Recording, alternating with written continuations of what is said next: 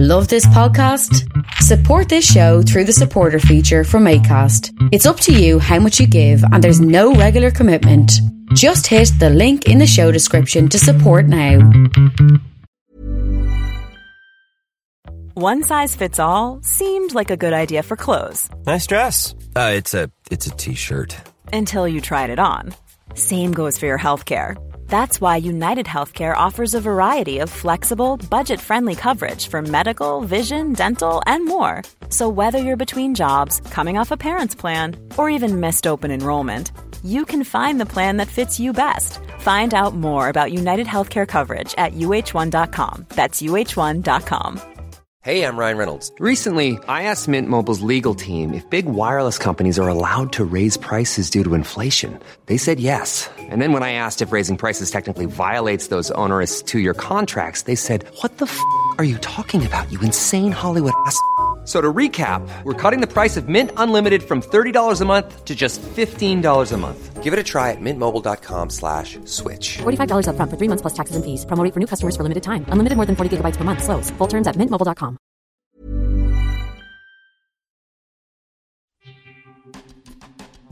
Thanks for listening to Creative Control. While I have you here, please consider supporting Youth Empowerment and Support Services, otherwise known as YES. Based in Edmonton, Alberta, YES provides immediate and low-barrier overnight and day shelter, temporary supportive housing, and individualized wraparound supports for young people aged 15 to 24.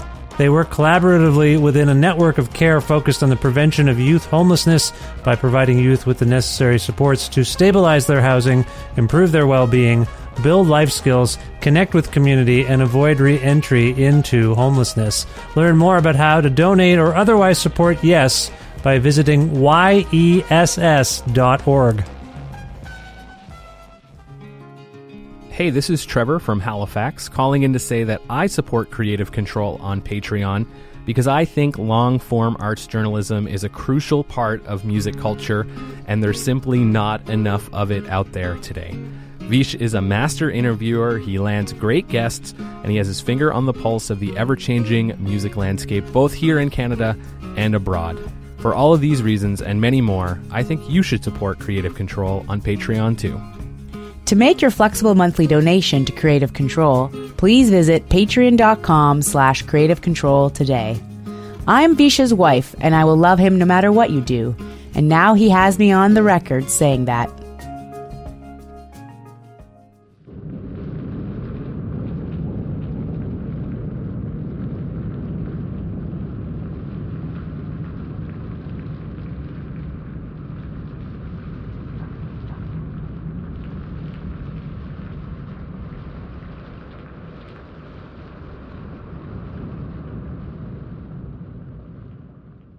All Hands Make Light is a new band based in Montreal, Quebec. Comprised of Ephraim Manouk of Godspeed You Black Emperor and Ariel Engel of La Force, Broken Social Scene, and Aurora, the latter two of which also include her husband, Andrew Whiteman, All Hands Make Light released their self-titled debut on Bandcamp on August 31st, 2021. Ahead of one of their first real live performances, taking place on September 25th, at Pop Montreal, Ariel and Ephraim connected with me to discuss things like parenting during a pandemic, classism, speculative capitalism, and Canada's federal election, Ariel's first encounter with Godspeed when they played a show at the original Hotel Tatango venue space, how All Hands Make Light came to be, and Jennifer Castle's role in all of this, Ephraim's interest in playing synthesizers instead of guitars, and singing all the time, why song lyrics do and perhaps don't mean as much as we might think, song titles and typography, future plans, and much more. A technical note: for about the first 90 seconds of his appearance here, Ephraim's voice sounds distorted, but basically like he's on a telephone or quietly announcing stops in the New York City subway system, and then after about a minute and a half of him talking like that, or sounding like that, this glitch clears up, and everything then sounds fine. You can relax. A part of the Entertainment One network with the support of listeners like you who follow and subscribe to this podcast and spread the word about it, and make flexible monthly donations at patreon.com/creativecontrol. with additional support from Blackbird Music, a well-stocked record store with locations in Edmonton and Calgary, Alberta, and friendly staff who will happily help you source special orders for hard-to-find titles, which you can learn more about at their website, blackbird.ca. Plus in-kind support from Pizza Trocadero, The Bookshelf, and Planet Bean Coffee in Guelph, Ontario, and Granddad's Donuts in Hamilton, Ontario. This is the 637th episode of Creative Control, featuring the lovely and talented Ariel and Ephraim of All Hands Make Light, with your host, me, Vish Khanna.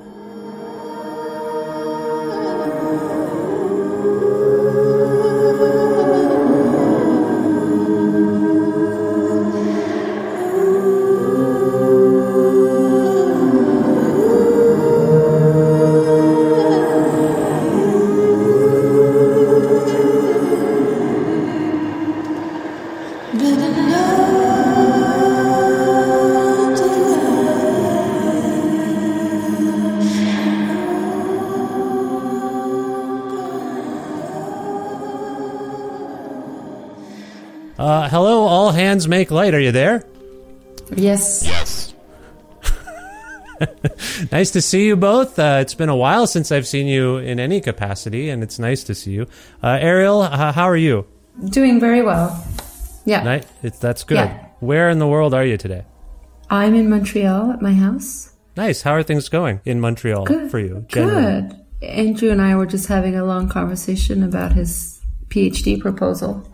Oh, excellent. I didn't know that was a thing that he was planning it's coming to do. at some point, yeah. And I was walking up and down the stairs really loud. Yeah. Can you hear that? Yeah, I can. Everyone can hear Andrew? Yes. Can you close the doors if you're going to come up and down like that? Thank you. It's been a while since I've seen Andrew as well. May I ask, and I don't mean to pry, it's none of my business or maybe anyone else's, what is his PhD proposal going to be about there? Oh, I don't understand it yet. Oh, okay. That's so good. I'll have to wait. Yeah. That's true. He's both loud and incomprehensible. We can all agree from our previous encounters. Well, it's nice to see you. Ephraim, Yes, Ephraim, are you there? I am here, yes. It's nice to see you as well. Where in the world are you? I'm in Montreal, in the basement of my apartment. Oh, nice. Nice. How are things going for you generally? Oh, fantastic. That's good. You sounded actually very sincere. I was not. Things are okay. Yeah, things are good. Okay, good. Now, I want to begin just by doing a little catch-up. As I say, I haven't seen or heard from either of you in person in a while, and obviously it's been a very traumatic and strange time. So I just thought I would check in on how you're both doing philosophically, emotionally, how this year has been for you artistically even. As you may guess, I hear from all sorts of artists, and some have said, oh, it's been okay. I get to stay home. I get to work on stuff, old stuff that I've been putting off. Oh, I've been writing. Other people are like, I haven't been able to do a thing. I'm sorry. It's just impossible. Ephraim, how would you characterize this time, this pandemic time for you personally, creatively? Oh, I don't know. It's been up and down. Mostly I'm filled with a quiet rage. I don't have a lot of faith that things will get better when this is all done, if this is all done. But, yeah, I don't know. I've been able to do stuff. There's been some rough months, but for the most part I've been functioning. Okay, that's good. That's good to hear. I mean, that's the bare... Does it feel like bare minimum functioning? Or do you feel like you've been able to get some stuff done? Well, I don't know. Raising a child and, yeah, I've been getting work done. Yeah. Yeah, I don't know. I don't know how you grade that or rate that, you know? Yeah. I've never been an overachiever, but yeah, I feel like I'm getting stuff done. Okay, good. I think that there's, can I just answer that question too a little bit? I think that there's, I think that when you have young children the way we all do, it's a different story. I mean, like in terms of your creativity, in some ways it's great, and in other ways it's like, it's tough. I don't know. Yeah. And I mean, we did this. Yeah. We did All Hands Make Light. Yeah, we made a record. And we made a record, and it was very like COVID reality record. We shared files, and we did get together, but mostly not. Yeah, I'm in Alberta. As we're speaking, the horrible government declared a state of health emergency yesterday. which was September 15th. So does he recant it? Does that mean the best summer ever is now officially over? Yeah, it's over now. So I've been here since May, or rather, we've been here since January 2020, and it's been a complete shit show. From what I can tell from my perch, Quebec has also been a bit all over the place. Ephraim, how would you characterize your leadership there in terms of dealing with this stuff as a parent, as a person? Like, that's where I'm struggling. Like Ariel says, I'm really struggling with this. How would you characterize Quebec? I don't know. I mean, we have a premier who speaks to us like we're children, which I don't think is necessary. I don't know. How do you rate that? I mean, they've done the bare minimum, I don't think they deserve medals or anything like that.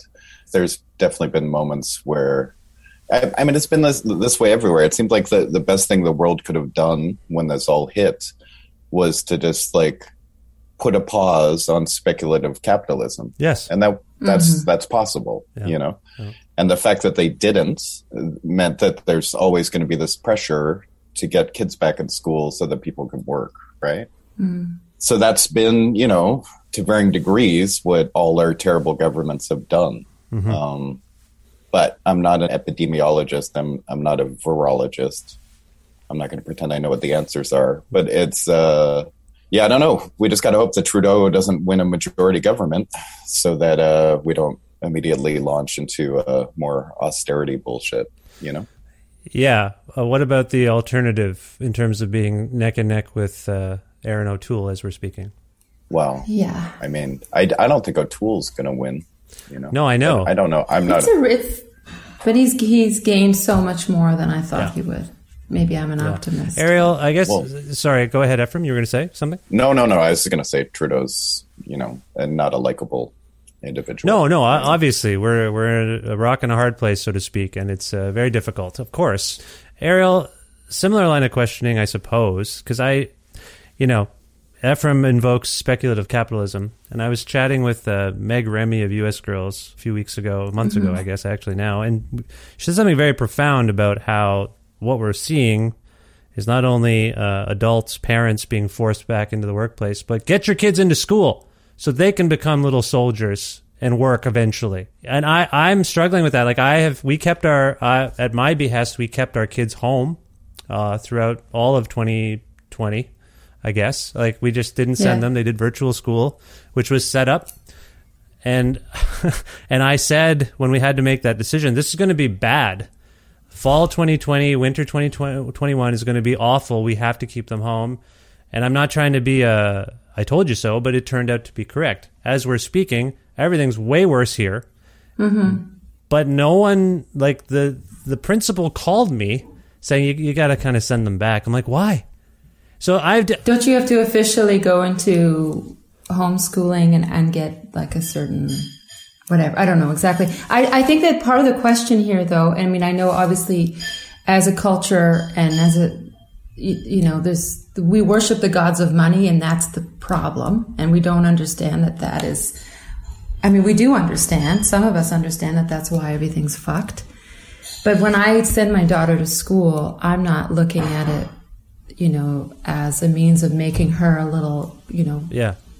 I'm seeing it as a means of keeping her socialized and happy. Yeah. And I think I don't really think she's learning that much in grade 1 and grade 2. Nothing that I couldn't teach her in about an hour of school a day. Mm. But what she's learning is how to relate to others and all kinds of stuff that are, I think, really so important. Absolutely. And so I want her to go to school, and she has gone to school, and, wear a fucking mask, get a vaccine. I mean, there's also things that you can do so that we can continue to be the social creatures that we need to be. Yeah, I agree. I forget, Ariel, where are you from originally? Are you from Quebec? I'm from the house I'm sitting in. Oh, amazing. That's lovely. Yeah. Okay. Yeah, coming from Ontario, I mean, I knew what I was fleeing in terms of a Ford family dynasty there, and just a political climate I was kind of growing tired of. But I also knew what I was getting into. Anyway, Canada is complicated. I don't know where to live and to make things better. I don't think running away from this leadership is the way to go, but it's just, sorry, I am, as you may know, like the worst province in the country where I'm at right now for this and leadership. So it's very frustrating. Anyway, I'm sorry you're all going through this, but is there anything positive that has come from this stillness, this lockdown? I kind of asked about this artistically. You guys made a record, which we'll get into in a moment. But Ariel, is there anything else? Like, is there anything about, I don't want to go back to normal. Normal wasn't good. Oh, yeah. No, of course. So that's where I'm coming from. There's parts of this where I'm like, yeah. But the thing is, I think it's just waiting, unfortunately. A little like what Ephraim was saying. I don't think things have changed enough in the ways that I would like to see them change. So yeah, it's like on days when I'm feeling pessimistic, I think like we're just all holding our breath to go back to the same kind of market-driven world of like endless consumerism. So this has been this kind of respite from it for those who have had the luxury of being able to take the respite, because that's also another issue, you know. Not everyone can do what we're doing. No, the socio-cultural and economic disparity has never also been, more present. And but I know, outside of all that, if there is an outside of all that, I have really liked not feeling like I'm running. Yes, absolutely. Absolutely. I agree. Ephraim, you are a hard touring musician, so I know this lockdown stuff's got to be hard on you on every level. On the other hand, as I say, anything positive about this for you in terms of being home, around, able to not be on any kind of hamster wheel, so to speak? Not so much the being home stuff. I mean, there's elements of that have been nice for sure. I think for me, the biggest positive thing is, class is not something that we talk about easily or openly. And that's one thing that this pandemic has really laid bare. So it's been nice speaking to friends who are in the same situation as I'm in, people with no familial wealth, with no safety nets, finally talking openly about the differences that class make, instead of pretending it's not there. And I don't know. It's nice to be able to have those conversations casually without feeling like you're making a point of bringing it up. So, I hope that leads to something. You kind of, as I recall, began this chat saying you didn't feel optimistic about, let's call it post-pandemic, if there is ever a post-pandemic. You didn't feel optimistic about that on some level. Can you elaborate upon that? Like, is there anything about this? Because what I'm frustrated with, I will tell you, is that things get so bad that there's a lockdown and we have to live kind of like this, the way we're living right now, the way we're talking right now virtually. And then as the numbers come down, there's this push for normalcy. Best summer ever, as you referenced earlier. Let's get back to it. So it's not learning from the mistakes of opening things up. It's not only that, it's also not learning that the previous way of living kind of sucked for so many people on so many levels. So I'm like you, I'm very cynical that we're ever going to learn from that, like improving things. Like I work for an organization that has already declared, no matter what happens, permanent hybrid from now on. We're not doing this. You have to come into the office all the time. I'm very grateful for that. I know not everyone has that luxury, but I can also, I will be frank, hear them waffling already. Like, oh, well, maybe you can come back a few days a week. I'm like, but why? Anyway, sorry. Do you feel like we're actually going to learn stuff societally and improve after this? I think the thing that scares me the most is it seems obvious that whatever you want to term it, like neoliberalism or liberalism, like this idea that we live in a country that's generally affluent and that things are generally okay. And it doesn't matter what we do anywhere else in the world, right? Things are okay here. You don't have to get involved. You just sort of bliss out and do your fucking thing. Vacation at your cottage in the summers, Yeah, that doesn't work anymore, So we're sort of stuck when it comes to electoral politics or representational politics with these parties that still believe that you can go back to that. And the people who know that you can't go back to that are right-wing populists, right? So that's what we're seeing internationally. Yeah. They're the ones who fucking get it, So it's pretty obvious that we need a new leftist politic that speaks to the truth of what's happening right now. Because otherwise, we're going to enter an era of right-wing populism that will be terrifying. It's already happened. We've already entered that era, you know? Yeah. So that's what I feel pessimistic about. I don't feel like these clowns can get their heads out of their asses long enough to realize that the world has changed, you know? And that what they're selling, nobody's buying, you know? I think where I'm at with it, I appreciate that, Ephraim. And Ariel, I don't know if you feel this way, but where I'm at with it is it doesn't seem like any amount or severity of a tragedy is enough to shift the paradigm. There's always this push to keep things as they are, and I know it's generally by the cohort of people that Ephraim just described. They are in power and they're able to maintain, let's call it status quo. So that's where I'm at as a parent, as a person. Like, you know, I always, when I look at America, for example, and I think of Sandy Hook, that didn't change anything. Like fundamentally. And this is a pandemic that's affected everyone, and it's not, I'm cynical about it affecting real change. And that's just my perspective. Do you have any perspective on that, Ariel? No, I can't make proclamations like that. I'm all about anticipate. I was a big Wayne Gretzky fan as a kid, and he always anticipated where the puck was going. So I have this, and he did very well doing that. I have this anticipation anxiety. I know it's actually just anxiety, but and control issues. But I need to know where we're going all the time. Like I need to speculate and figure things out. So that's why I ask these kinds of questions. I know it's deep-rooted issues. I mean, I think that the rise of right-wing and fascism and, you know, a scary form of libertarianism is apparent. I also think there's like an awakening to people, to the disparity. So I don't know where it's going to go. Yeah. I don't know. Okay. Well, fair enough. I don't like being an authority on things. It makes me uncomfortable. We're not doctors. We don't know what's going to happen on some level, but at the same time, I think even having kids, sometimes you always are thinking about do you feel that sometimes, Ariel? Like I always am like, okay, you're going to go into this school and maybe you'll take this thing and it'll pay off later. Because my son, if I'm like, hey, you got to probably do your piano lesson now with your teacher, he'll be like, I don't want to do it. I'm like, I know you're not going to believe me, but I feel like this might actually pay off later. Just you're at a point where it's a good time to, you know, learn French. You know, they're in French immersion. They don't like doing any of it, and I feel badly. But we're like, this will pay off later, and they can't see that. So now I feel like well, everything is very immediate when you're a child, and then we become adults and try to regain that ability to live in the moment. Everything's very immediate when you're a child or a right-wing conservative. That's kind of how I feel about it. Like they're just like now or this year. That's all we care about. Anyway, sorry.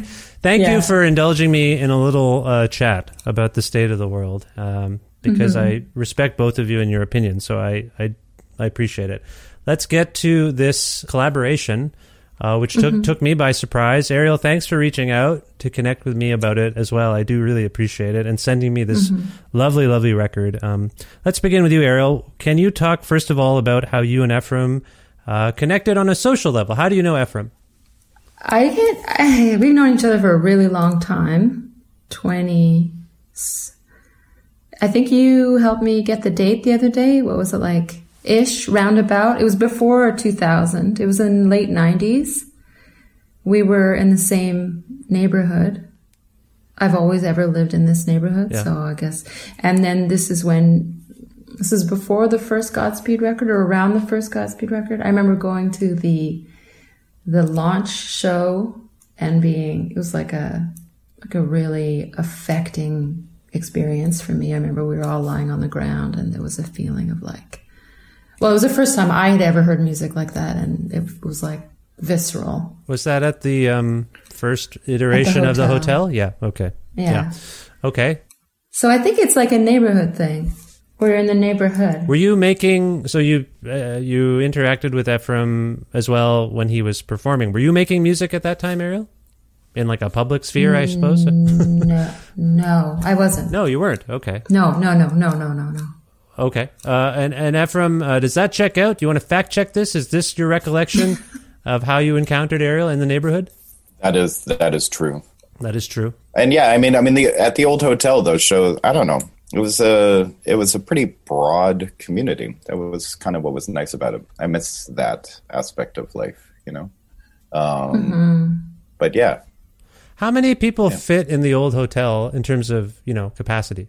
I think the most we ever crammed in there was 300. Oh, so it was that's considerable. That's big. Yeah, but that was unsafe. That was we used to have to rent out the space to help pay the rent. So we would rent it to like people who were having parties and stuff. Right. And they were always a fucking nightmare. And we would always say you got to sell tickets and cap it at 200.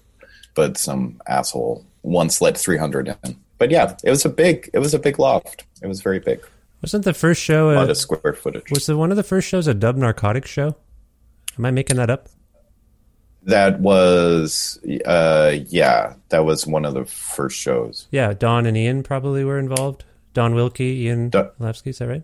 Yes, Don and Ian, because originally their idea was they wanted to start a venue, right? Yes. So, and they were looking for that's how I met them.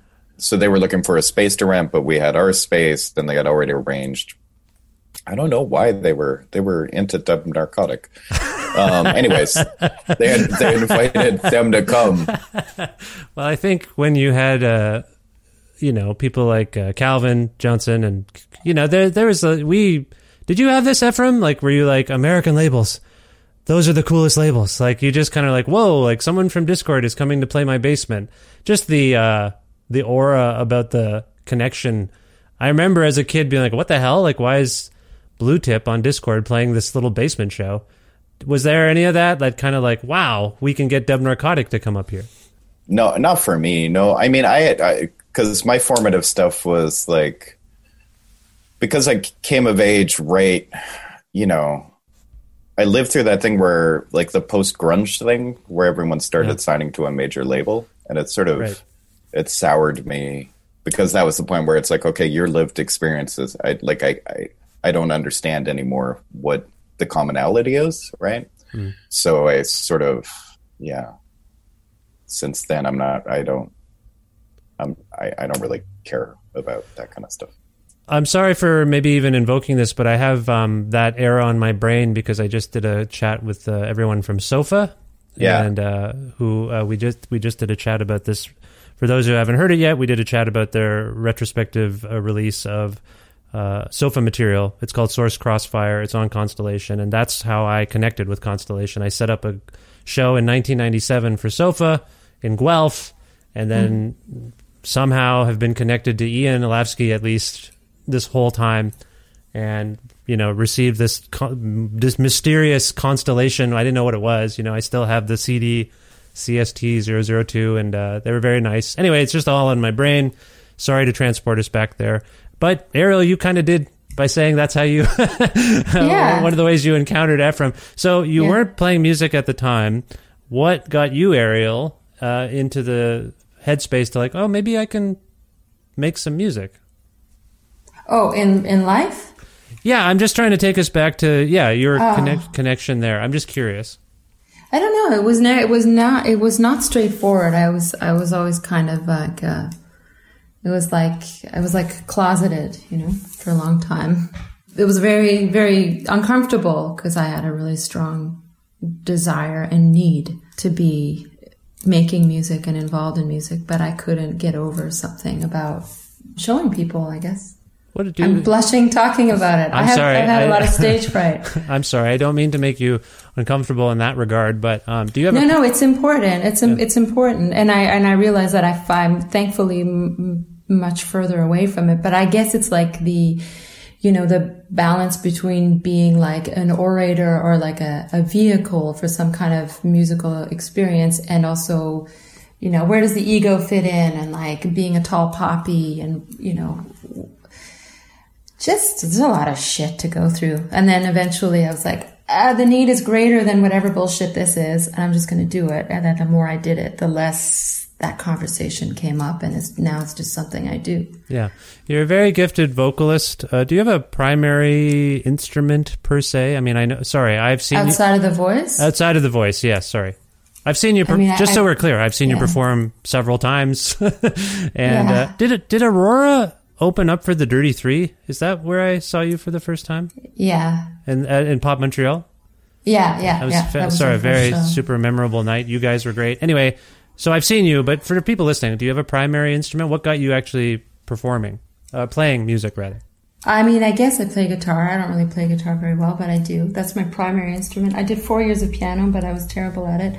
I'm really very bad at learning systems I don't know. Okay. No, yes. Okay, fair enough. Sorry I don't mean to be obtuse. It's just you can't just play guitar with me and ask me to play chords and things. I don't know what you're saying. And I'm not proud of it. It's just how it is. No, that's fair. I will say, for the pandemic, I've been trying to finally learn how the guitar works. And I sit, there's TV on or movies, much to everyone's hatred of me probably. I'm just figuring out how to play stuff and learning about how to do it, and it's fun. I like the time I have to be I have time. I'm just going to go do that. I have a drum kit set up in my house now. So I'm primarily a drummer, so it's just when I feel like it, I just go play drums. It's fun. So I guess what I'm wondering is, though, just to stay on this, you're not exactly sure, you can't pinpoint what finally spurred you out of this. It was gradual. It was gradual, okay. Mm-hmm. But at the same time, you're in Montreal, as I've already referenced, people like Ephraim, people in the Constellation Records camp things are percolating. Does that inspire you at all? The way that they're just doing we're going to do this. Was that inspiring for you? I don't know what their backstory is. There's a whole group of people. So, I mean, I'm always impressed when people do what they want to do, when they follow their calling or whatever, their inspiration. So, yeah, I'm always moved by people who do what I consider to be art. When people do things well, So they did this thing that they do really well, I felt. Yeah. And it was singular. I didn't have any reference for it. So it was it really affected me. Just for context, in my various research projects on Montreal and Constellation of this era that we're still I'm going to get us out of it. Don't worry. We're going to move out of it very quickly. But Montreal, from my understanding, Montreal was a difficult place to live artistically. The venues were kind of pay to play. If they allowed you to perform at all, it was mostly kind of bar rock cover bands. There were no accessible recording studios. There was a whole underground rock scene that didn't really have platforms, weren't really being acknowledged by local press, whatnot. And as a whole, in various ways, let's call it the Constellation cohort, I think started to affect change by establishing those venues and recording studios and making space for themselves. Mm-hmm. And Montreal had to adapt to it because it was important and it was developing an audience, and then press and all that stuff happened. Sorry, just so I can fact check myself. Ephraim, did I vaguely capture what happened? Does that work? I don't know. I don't know if I could speak with authority about what was happening in all of Montreal at the time. I know as a person, it felt like playing music was a fucking go nowhere game at that time if you did it the way you were supposed to. If you're lucky, you would get a slot opening for the Grifters on a Wednesday night at Jailhouse Rock, right. And then it was I made it, It's also music at that time. Again, it was the post-grunge time. Everything was very fucking white dude aggro. Mm-hmm. There was just a lot of post-amphetamine reptile kind of vibe in Montreal. It was very and I but I don't anyways. There was a lot of that baggage. And I don't know. I mean, even before the hotel or meeting Constellation Records or Godspeed, I mostly just, I've known the same 5 people my whole life. I've always just tried to do things within this little nest. Yeah, absolutely. No, I appreciate that. So it felt fortuitous to meet other like-minded people at the time, for sure, And then once we started earning an income, it made sense to put that into building a studio and Morrow starting his venues and stuff, Yeah, I think in a roundabout way, I feel like you've said what I said accurate. I appreciate that you're like, I can't generalize. Like, I don't know what everything was like in Montreal, but I just want the record to show that this work that you and your colleagues did changed things. Yeah, but other people were doing stuff too. I think that's what I'm saying. You know, I don't feel so comfortable. Like, there were other people doing great shit also, you know. Okay, fair enough.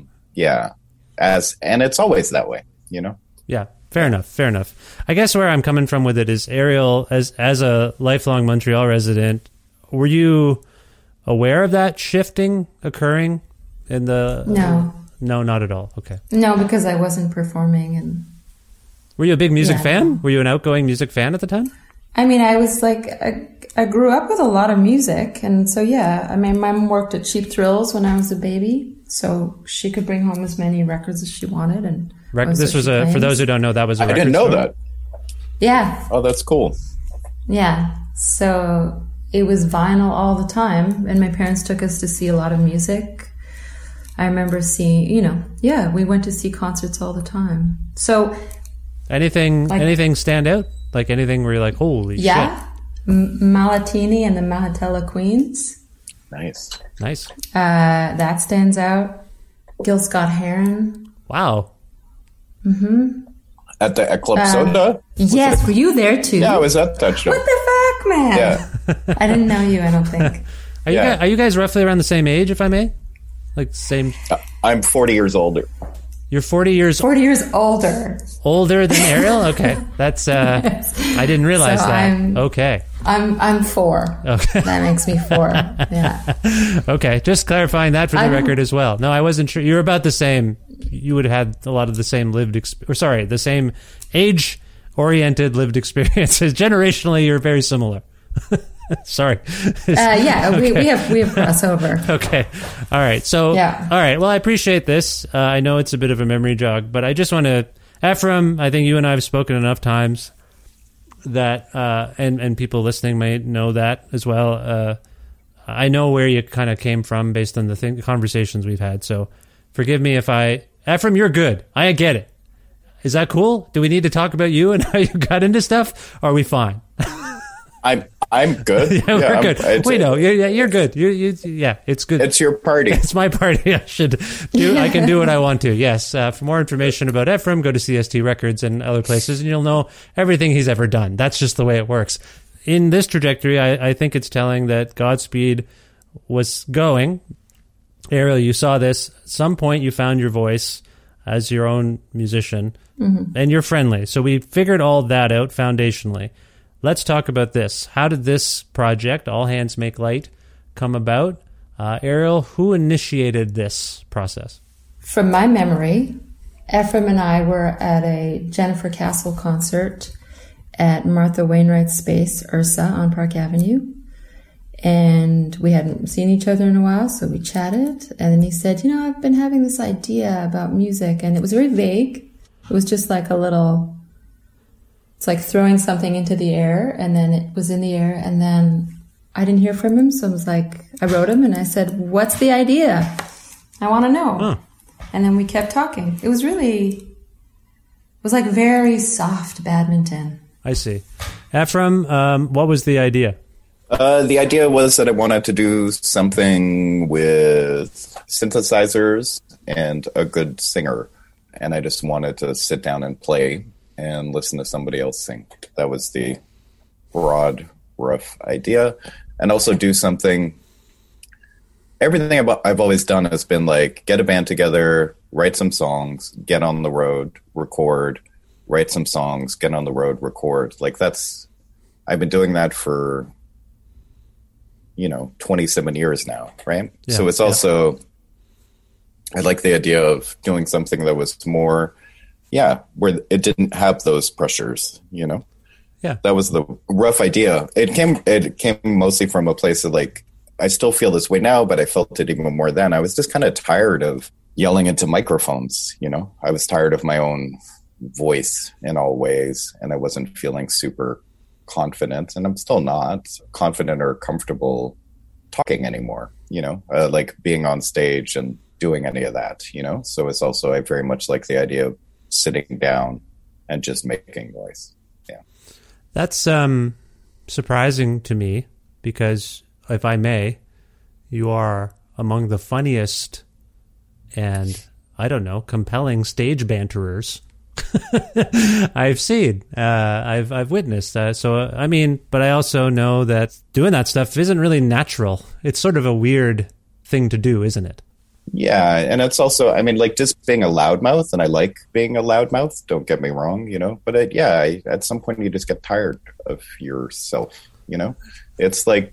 Don't I know it? I remember like a couple of years ago, I bumped into another guy who's a musician, and this was around that time that me and Ariel spoke about starting this project, and I was talking about like, at some point I just got tired of being like, like an anarchist aerobic instructor or something like that. Like endlessly having to be like, no, but listen, no, but listen, no, but, I for sure, I always tried to do it like in an open, not pompous or lecturesome way, which is work also, And I don't know, there's so many awesome younger people now that space, everything's okay, Yeah. So yeah, for a while now, I've just wanted to shut the fuck up. And here I am talking. But yeah. It's a bit rare for you to do something like this, isn't it? I'm not trying to toot my own horn necessarily. I appreciate this conversation and all the conversations you've had with me. But it is a little rare for you to do stuff like this, right, Ephraim? Like interviews? You do them, but I also feel like it's been a while since you and I had a chat like this, and I've asked, and they say, oh, he's not, and I can hear it in your voice. It's either I never took it personally. I'm like, yeah, he probably just wants to shut the fuck up. Yeah, it's a combination of being on a label that doesn't really, they're not too concerned about any of that stuff. And right. Then, yeah, I always and forever, I will say yes or no on an interview based on like any normal human person would if they weren't subject to undue external pressures. Right. I make up my mind based on how I'm doing in that moment. Yes. Fair Sometimes I have nothing to say and Yeah. I don't want to talk to anyone other than my family, Yeah.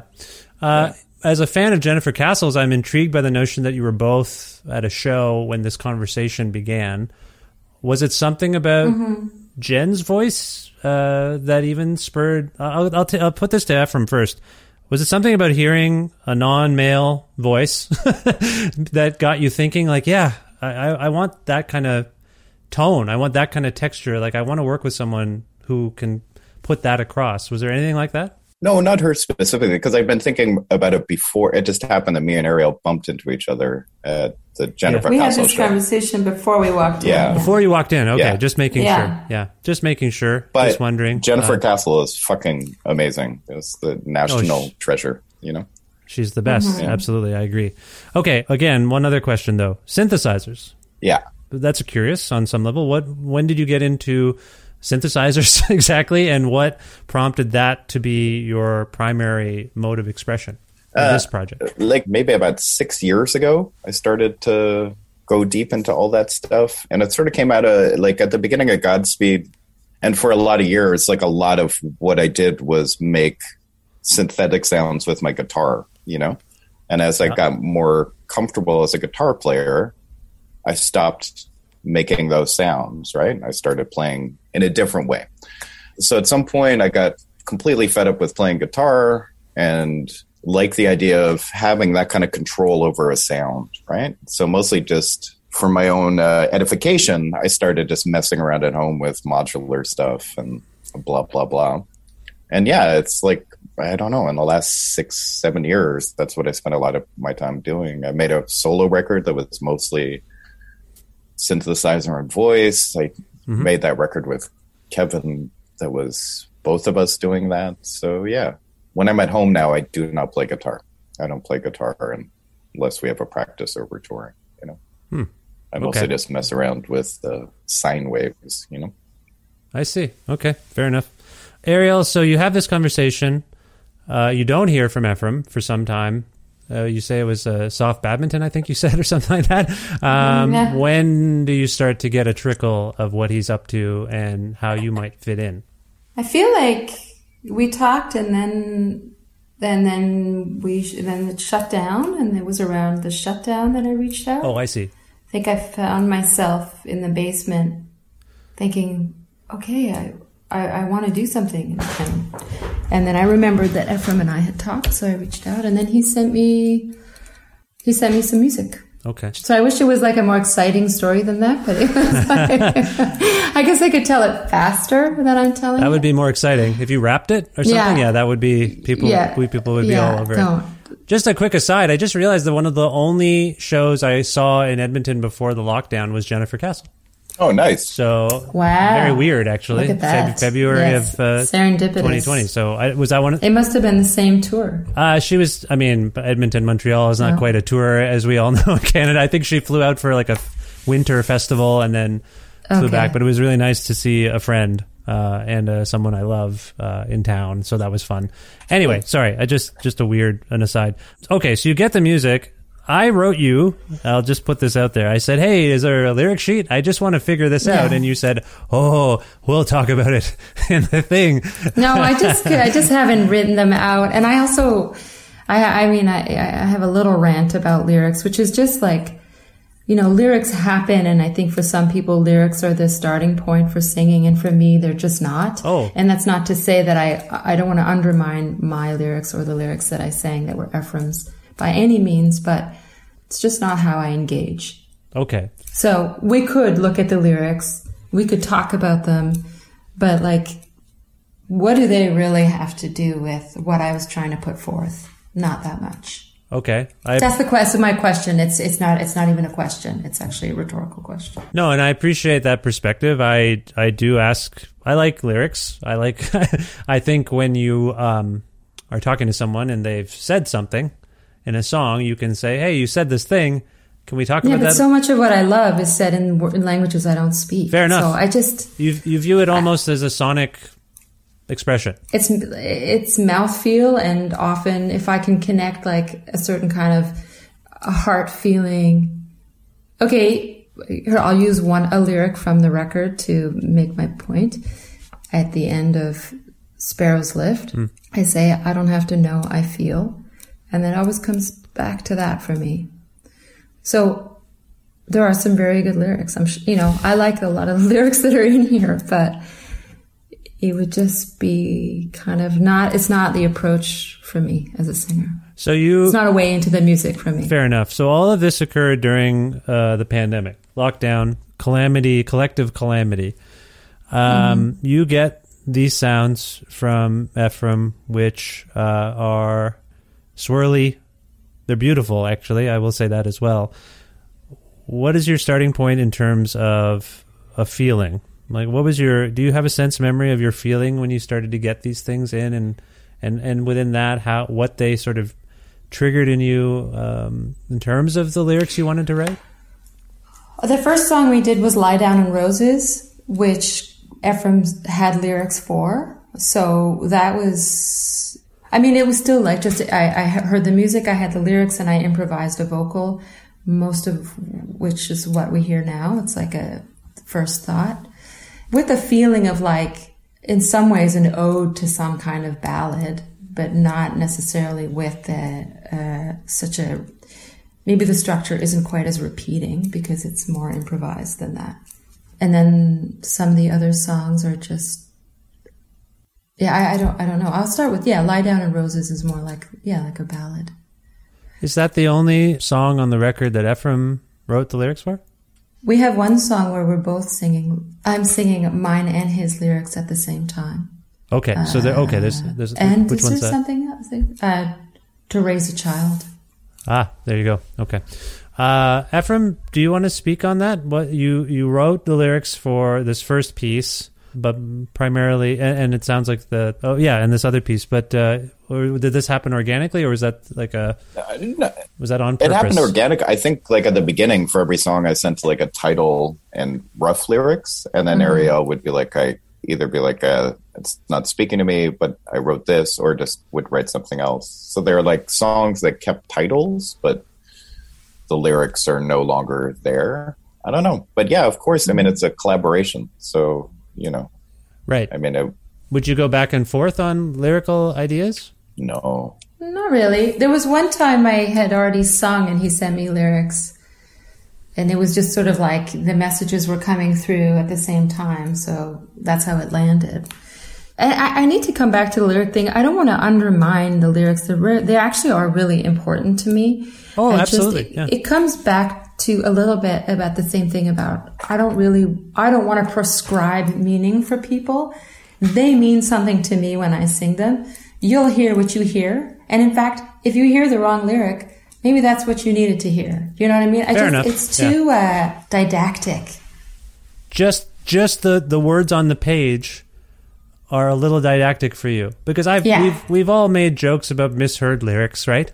Where you're like, there's so many jokes about classic rock songs when you mishear it and you're like, and then you actually see it. And I'm fine with it. I think it is a texture. I think vocals are a texture, and you get what you get from it. I agree.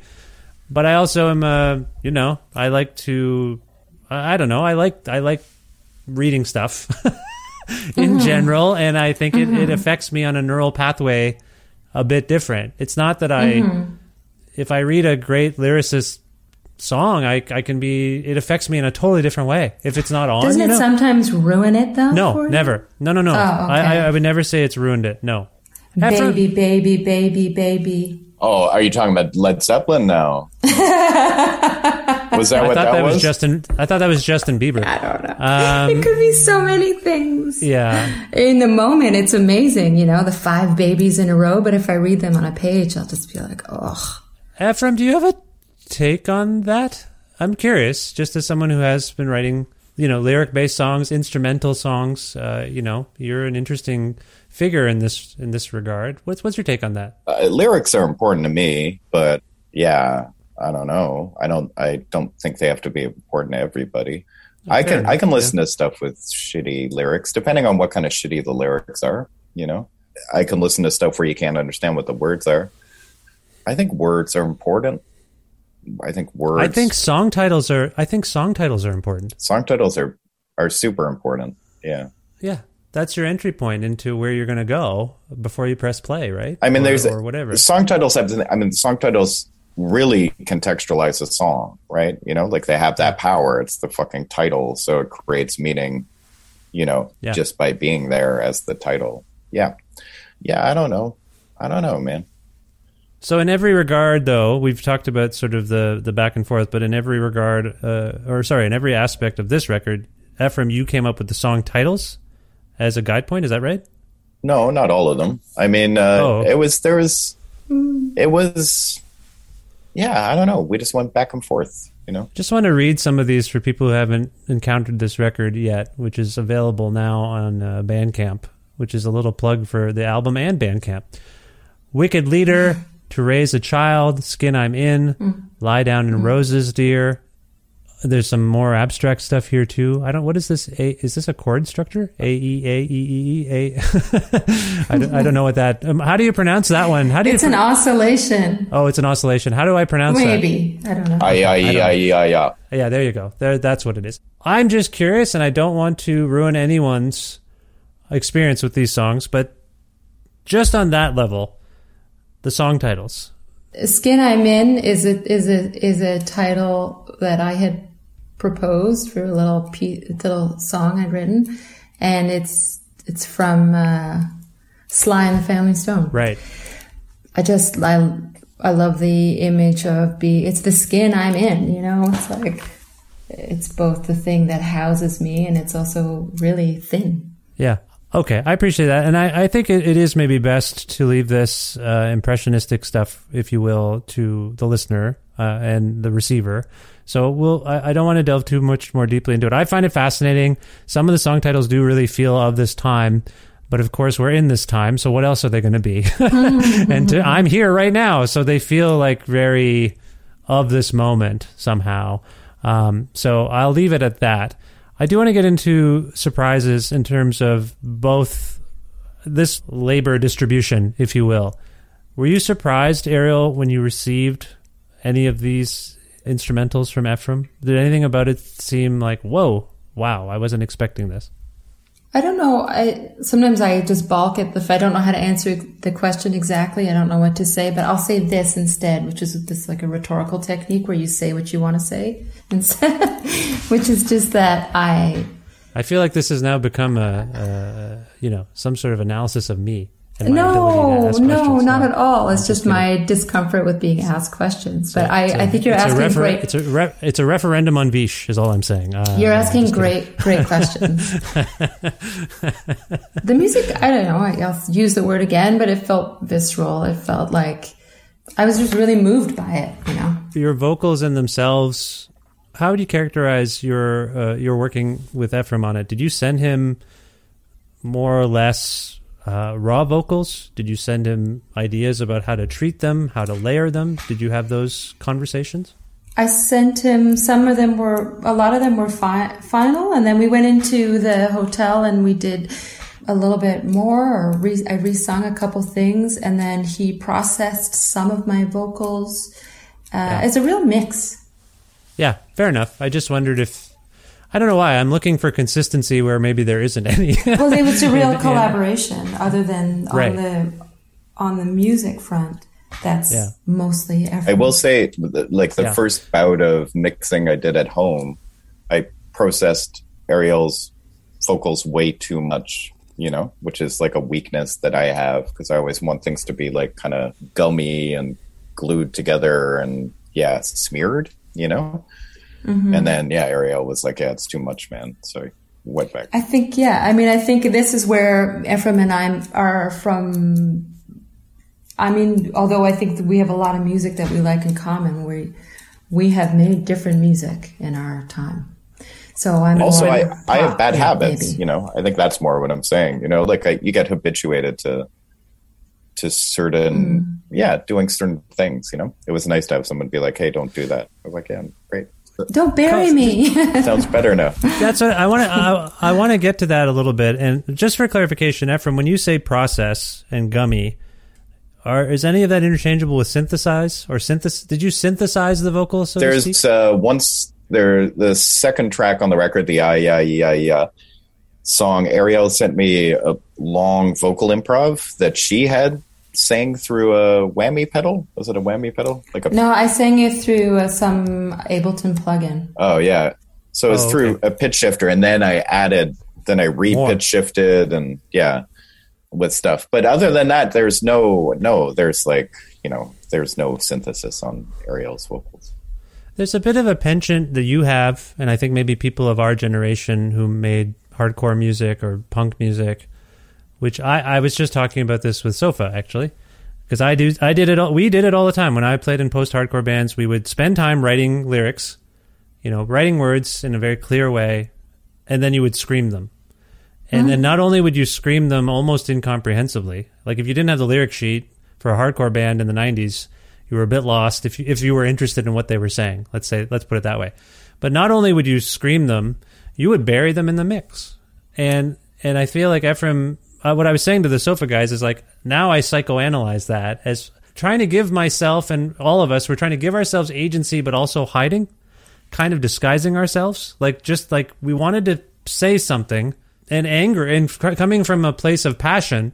We didn't want it. We weren't like waffling about it, but we also were sort of uncertain about it in our practice of like, no, bring that fader down. Like, I don't want my voice that high in this mix. Mm-hmm. Ephraim, does that resonate with you at all in your general practice? Like, you say you have bad habits or habits. Let's call them habits. Who are we to say they're bad? You have some habits you've developed as a musician, as a vocalist, and where things sit in the mix. Like, does anything I'm saying resonate with you? A little bit. I mean, for me, like when I'm recording other musicians or bands that I have nothing to do with just as a gig, and generally the music I listen to as well, I always feel like the vocals should be on top. Oh, you do? I think, most of the stuff that I enjoy, well, when the singers are good, the vocals should be, the arrangement should be made so that the vocals can just sit right there, With stuff that I've been involved in where I sing in addition to playing instruments, I think it would be an asshole move to be like, hey, turn me up, because those have all been bands where everyone's working together, Right, so right. if it's important to me, I'll say, hey, I think it should be audible here. The same way I'll say, hey, I think, this guitar thing should come up a bit. But it's a card you can only pull out of your pocket a few times without being an asshole or without being a bad bandmate. I see. Okay. Yeah. So there's humility. Yeah. There's humility in the decision as well, I think. Well, I don't know if it's humility. It's just like there are ways that we all need to work together so that things get done and so that it points a little bit in the direction of a better world, But generally, I'm in favor of vocals sitting on top of things, especially generally, I feel like dynamically, whatever is being performed the loudest in a piece of music should be what you hear. I get confused by recordings where someone's wailing on the drums and it's down here, you know? Same with vocals. If someone's singing out and it doesn't crest over the top of a mix, it confuses. Like, that's not how you would hear it if you were in the room. Right. Do you know what I mean? Right. Like, okay. Yeah. So, yeah. Were you surprised by anything that Ariel sent you lyrically, vocally? Was there anything that, or is there anything that sticks out to you as being, I don't know, not representative of the project, but something where you're like, yeah, that really got it. That's what I had in my head when I talked to her at that Jennifer Castle show. That's it. Was there anything like that? I think the biggest thing is like a lot of the stuff I sent her was not in concert pitch and also was in scales that aren't, they're not tricky, but they're not obvious scales with weird timings, not prog rock timings, but sort of, off timing, Yeah. And Ariel got all of that, which is, in my experience of playing music with other people, that's often like where I end up bumping heads, is like not wanting things to get smoothed out to a straight 3/4 or 4/4 beat, like let things hang a bit or rush it when you need to. Yeah. And then also, concert pitch is a fucking son of a bitch, like if everything's in pitch with each other, that's all that really matters, right. Like if things aren't flat or sharp in relation to each other in a damaging way, who cares what 440 is or whatever.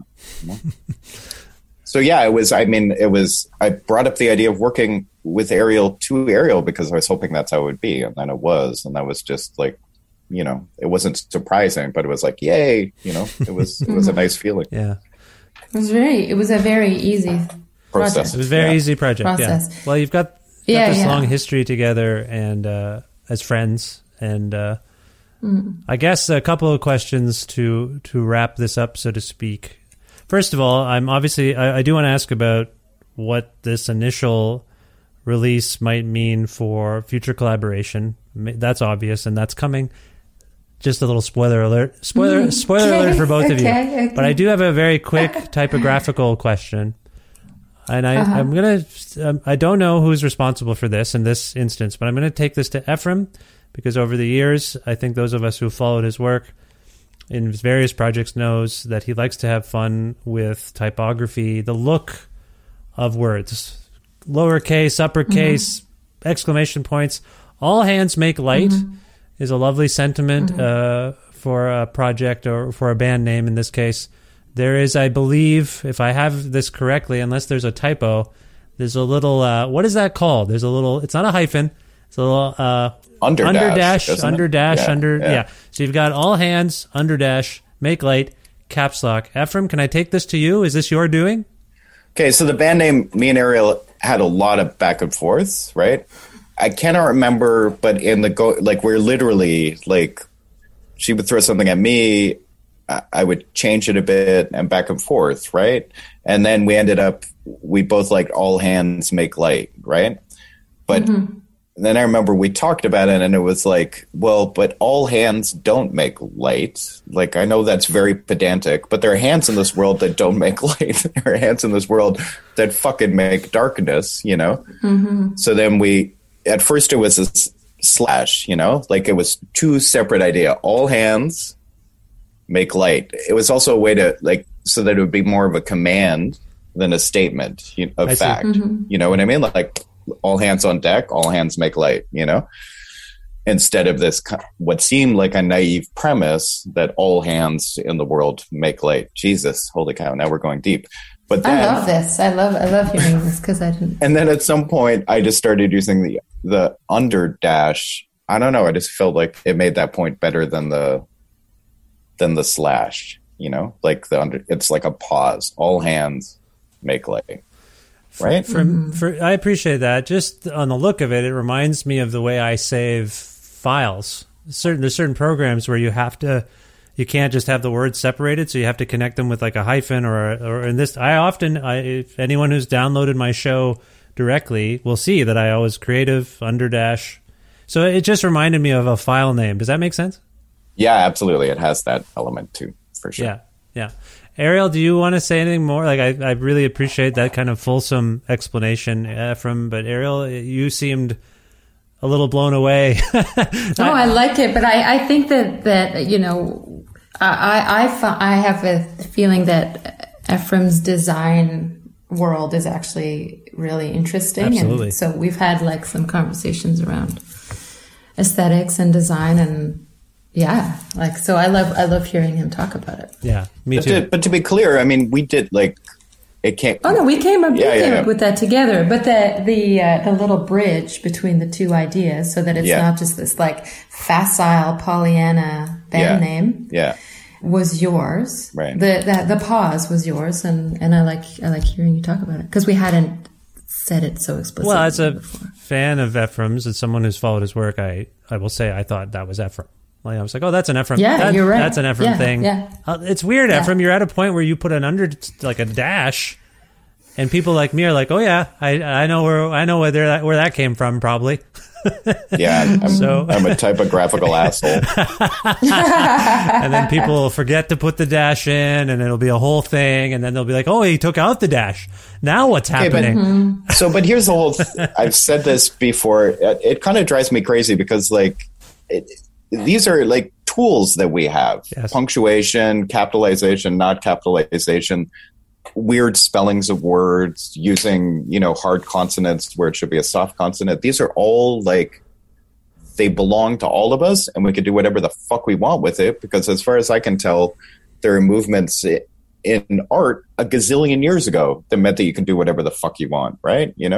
So to me, it's always seemed like a very non-contentious thing just to be like, oh yeah, we can use all this shit, Well, and I'm not directing this at you, but I mean, it's always been surprising me. You get reactions sometimes from people like it's the most pompous thing in the world.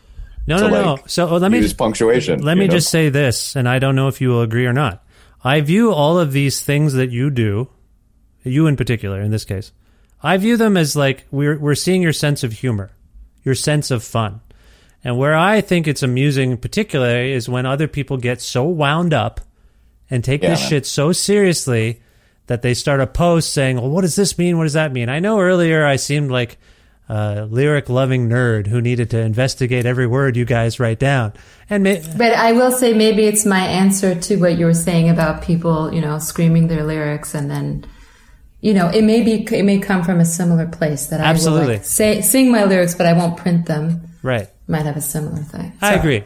I agree. All I'm saying is I view it as amusing and funny, not like, what the hell does this mean all the time? That's all I'm saying, Ephraim. Does that make sense? Yeah, man. Yeah, totally. I mean, and it comes from that place, I mean, sometimes it comes from a more serious place too, but yeah, man. I appreciate your fun with stuff is all I'm saying. That's all I'm getting at. It's just good to be alive, As we're speaking, all hands make light. All hands make light. That's what it means. It's great. As we're speaking, you guys have a Pop Montreal show. 25th of September. 25th. Thank you very much. That's the first ever All Hands Make Light show. Or have you played before? It's the first complete show. Yeah, we did a thing like when the Sala Rosa was doing their Swanee TV thing. We did one of those, but it was just like one long song, not a full set. Okay, so this will be a performance of these pieces that are on this record. Okay. Yes. So, I mean, obviously, I don't know what Quebec's like. Can you play? Can this festival happen? Like, I'm sorry, it's like an alternate. It's outside. Oh, it's outside. Okay. No, it is. Okay. It is, but it's outside, and it's in like a burnt out factory. So it's like a metal structure. Oh, okay. And it's in the neighborhood. Okay. So the show will happen. I assume you're both on the same page, probably about not knowing what future touring or shows could happen, right? Because everything's fucked. Mm-hmm. Okay, fair enough. Future collaboration. Since you've recorded this and it's out now, have you, Ephraim? Have you started? Are there more musical ideas percolating that you've sent to Ariel? No, I mean, because right now we're trying to figure out how to play this stuff live, which Right. we figured a little of that out when we did that Swanee thing, So, yeah, it's mostly just been focused on that, like figuring out different arrangements and different ways to pull it off, But I mean, with the show we're going to have a bass player, another keyboard player and another singer as well. So it's like going to be a more fleshed out lineup. The duo will be a 4-piece. The duo will be a quartet. Why did you say bass player? You said bass player, and then you changed to keyboard player, and then all I could think of was Ray Manzarek from The Doors. That would be awesome. But it's because originally the idea was that it would be someone who played bass and keyboard, but now that person is just playing keyboard. Oh, I see. Okay. Do you want to cite who it is, or is it a surprise? No, it's not a surprise. It's Jace from the Besnard Lakes is going to play keyboard. Nice. And Erica Angel, singer, Thus Owls. Oh, nice. Okay, great. That's great. Okay, this is. I wish I were there. Are they are they live streaming things? Can I watch this somehow? Oh, I don't know. It would be nice. Maybe we'll record it. That would be a nice idea. It's not our concern. Maybe I should just go to their website and figure this out myself. Sorry to make you guys Google for a second. I can figure this out myself. Yeah, I haven't seen anything. No one has said anything about that to us. Right. I get all their newsletters, so I should just read one, and then I'll figure this out. Anyway, so there's that. That's Pop Montreal. So anyone who's in the area, go see All Hands Make Light. Ariel, if people want to learn more about this record, this band, where can they go using their phones, their computers? We have an All Hands Make Light Instagram account that doesn't have much on it yet, but that's the entirety of our social media and Bandcamp. Okay. You both like Instagram, don't you? Ephraim, you like Instagram? You're on that. I see that sometimes. I like Instagram. I like it because it's like a curated monologue or something. You can use it like that, you know? You can just... Oh. Like, I don't really speak to anybody on it or do much. I just like putting stuff up there, you know? It's like a pamphlet. I like pictures. Yeah. So it's pictures. Yeah, I like images more than text, so... Yeah. Okay, so... I think I made that point really clear throughout this interview. Yes, you did, absolutely. Yeah. So there's also a Bandcamp page. Did you already talk about that? Not in detail. Bandcamp is where you can hear the music. Sorry, yes. So people can go to the All Hands Make Light Bandcamp to actually hear this record. And buy a cassette also. Oh, and buy the cassette. There's still copies of the cassette? I thought they'd be all gone. No, there's still some copies. Okay, I will track one down myself. But before I get to that, I should say you both have other projects. Are there other future plans in this uncertain future that we want to cover at this point? Ariel, I noticed you followed me on Instagram from your band there, La Force. Is that right? Yeah, yep. That's my solo project. Yeah, I'm almost finished my second record. Oh, awesome. That's great. happening, yeah.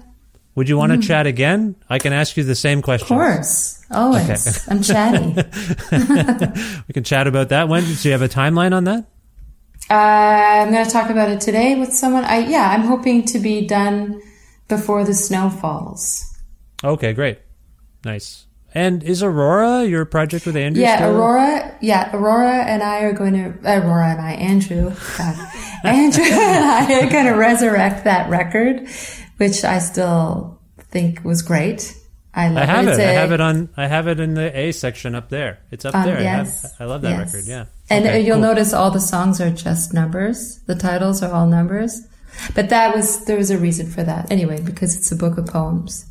Right. Yeah, we're going to re-release that sometime in this calendar year, whatever that is. In the next 12. How many months are there in a year? 12. We're going to re-release still it. 12. We'll see. It's still 12. Still 12. We'll see what happens if the Conservatives get a majority government. That might change. But on austerity measures, they'll just lob one off. No one needs February. We can't afford all these months. That's right. Yeah. Exactly. Anyway, we're going to re-release that on an small American label / poetry press. Oh, amazing. That's great. Nice. Nice. Yeah. I'm glad I asked. Ephraim, similar question. Anything coming up? You just did a Godspeed record. I know that. What else is going on? Anything? No, I mean, we're supposed to start touring. Godspeed's supposed to start touring in January. We'll see what happens, you know? I mean, everything's... Europe? Or Europe first, but then the United States of America. You ever heard of it? Wow. I've heard that one, yeah. So, yeah, I don't know. So it's theoretically, there's like half a year of touring starting in January. And if that does not happen, I think I'm going to go to truck driving school. Oh, I guess, sorry, on an economic level, you mean? You got to do something? Yeah, I got to do something, you know? Yeah. I feel badly for you in that regard. Don't. But, well, no, I can't help it. I love seeing you play music, both of you. So this is hard to hear. We're anyway, that's a real material condition situation that is... Anyway, sorry, I was wrapping up. I don't want to go too dark at the end here. All hands make light. All hands make light. So we have to have to end positively. And again, I do think it's very positive that you made something of the time by getting together and making this record. So let's end on that, so to speak. But also, we're going to be doing stuff moving forward. It's not just of that time. It will be of many times. It feels like an opening for both of you to work together now. So that's great. That's awesome. Good to hear. Okay, can we please go out on a song from All Hands Make Light, which is the self-titled record? Is there a song we can go out on? And if so, which one? And I'm going to go to Ariel to pick, and then Ephraim can either refute or abide by the decision, or you can have a little panel discussion about which is the best. I think we should. I think it should be "Lie Down in Roses." Okay, that's the first song on the record, I believe, right? Mm-hmm. Yeah. Okay, what made you... What do you think, Ephraim? I like that song a lot. It's got the tricky intro that goes down to nothing, though, so people might... Yeah, it's a long intro. People might think their high-fidelity equipment is broken. Not in this context. It's a podcast. But I will say also, you guys, just so people prepare for it, and don't get confused, you employed the old tape starting sound that we used to get when we bought tapes as kids, or maybe people still do. Any particular affinity for the tape, cassette tape? You only have cassette tapes at the moment. Ephraim, why that choice? Well, because it's a cassette tape, and that sound is awesome. The tone burst. It's a beautiful sound. It's a really, really, really nice sound. Took me right back to when I used to play tapes all the time. There was the other sound, too. Ariel, do you remember? There was the boop, boop, boop, boop, boop, but there was also the boop. Do you remember that one? Mm-hmm. Why do they have the two sounds? Well, what am I supposed to do with that? It was like an alarm. Do you know, Ephraim? You're raising your hand. It's usually when I would wake up. Exactly. Ephraim, your hand was up there. You raised your hand. Why? Why were the two sounds? The tone burst thing was a quality control measure. Because it begins side A and it's at the end of side B, which is at the same point on the tape, right? If you think about it. So then they just had a bulk machine that could check that tone and make sure that the tape itself was recorded properly and that the DBX was encoded properly. Is that a mastering thing? When was that added? It was added, well, it would have had to have been on the master, but it was like, it was important for mass manufacturing, right? So if you think about it, like whatever, like when Appetite for Destruction came out, think how many cassettes they must have made, like, so they needed to, it was like at the height of cassettes being a thing, right? When they were literally like duplicating millions of them, so it's a quality control thing. I see. Am I wrong about that other sound? There was the other sound, right? The boop. Well, that's there's test tones, right? Right. That do that cycle through the thing. Yeah. Anyway, that's a different thing. I appreciate that. This is good. See, I like talking to you, Ephraim. I learn things. Ariel, you're great, but I always learn weird facts from Ephraim, and I like that too. Yeah, I don't have those, but I love it. This is It's great. Okay, so we're going to go out on it now. This is All Hands Make Light with Lie Down in Roses, Dear, and it's a beautiful song. So, and don't turn it off. It goes away, but it comes back, is what we were just saying. So stay with us. Ariel, Ephraim, I hope this was fun for you. A tremendous pleasure for me. I wish you the best luck with everything in the future, and I hope we talk soon. Thanks, Thank you Vish. so much. Bye. Bye.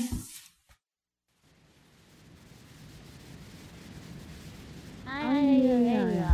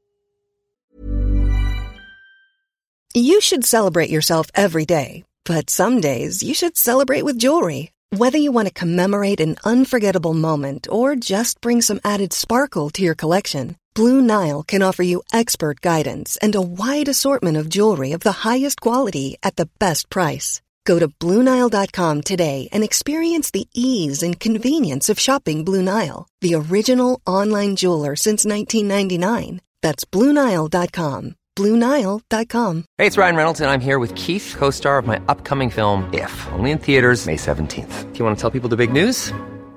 All right, I'll do it. Sign up now and you'll get unlimited for $15 a month and 6 months of Paramount Plus Essential Plan on us. MintMobile.com/switch. Upfront payment of $45 equivalent to $15 per month. Unlimited over 40 gigabytes per month. Face lower speeds. Videos at 480p. Active Mint customers by 531.24 get 6 months of Paramount Plus Essential Plan. Auto renews after 6 months. Offer ends May 31st, 2024. Separate Paramount Plus registration required. Terms and conditions apply if rated PG.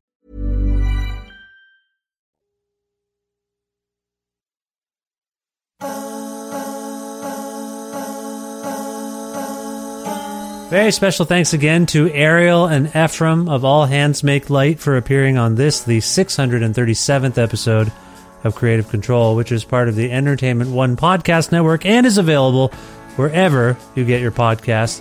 If you can't find an episode that you've heard about or you're looking for, and or if you want to just learn about me and sign up for my monthly newsletter, please visit my website, vishkhanna.com.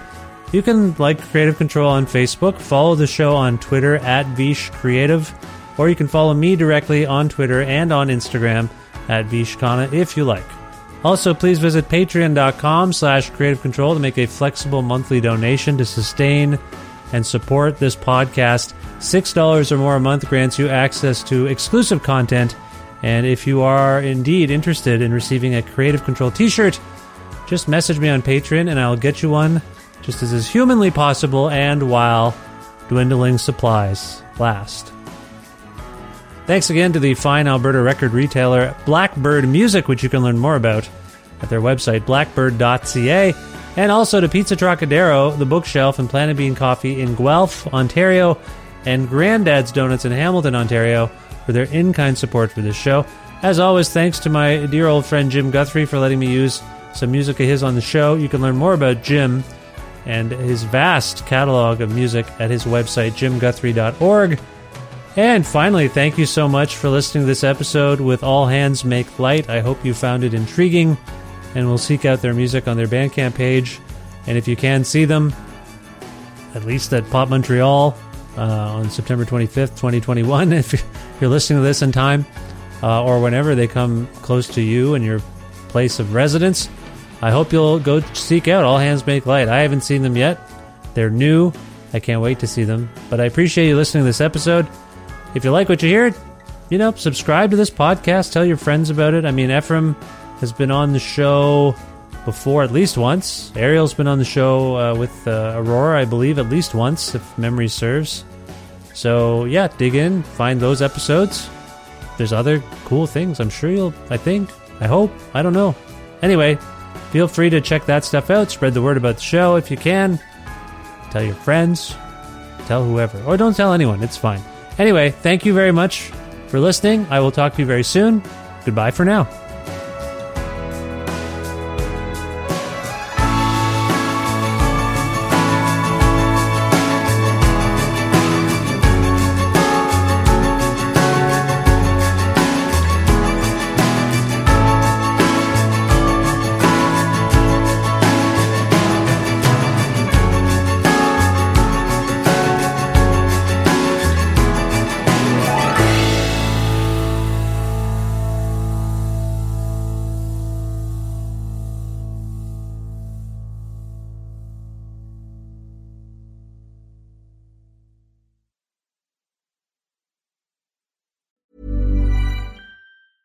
Even when we're on a budget, we still deserve nice things.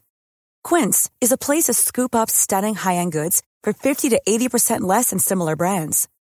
They have buttery soft cashmere sweaters starting at $50, luxurious Italian leather bags, and so much more. Plus, Quince only works with factories that use safe, ethical, and responsible manufacturing. Get the high-end goods you'll love without the high price tag with Quince. Go to quince.com/style for free shipping and 365-day returns. Imagine the softest sheets you've ever felt. Now imagine them getting even softer over time. That's what you'll feel with Boll & Branch's organic cotton sheets. In a recent customer survey, 96% replied that Boll & Branch sheets get softer with every wash. Start getting your best night's sleep in these sheets that get softer and softer for years to come. Try their sheets with a 30-night guarantee. Plus, get 15% off your first order at bollandbranch.com. Code BUTTERY. Exclusions apply. See site for details.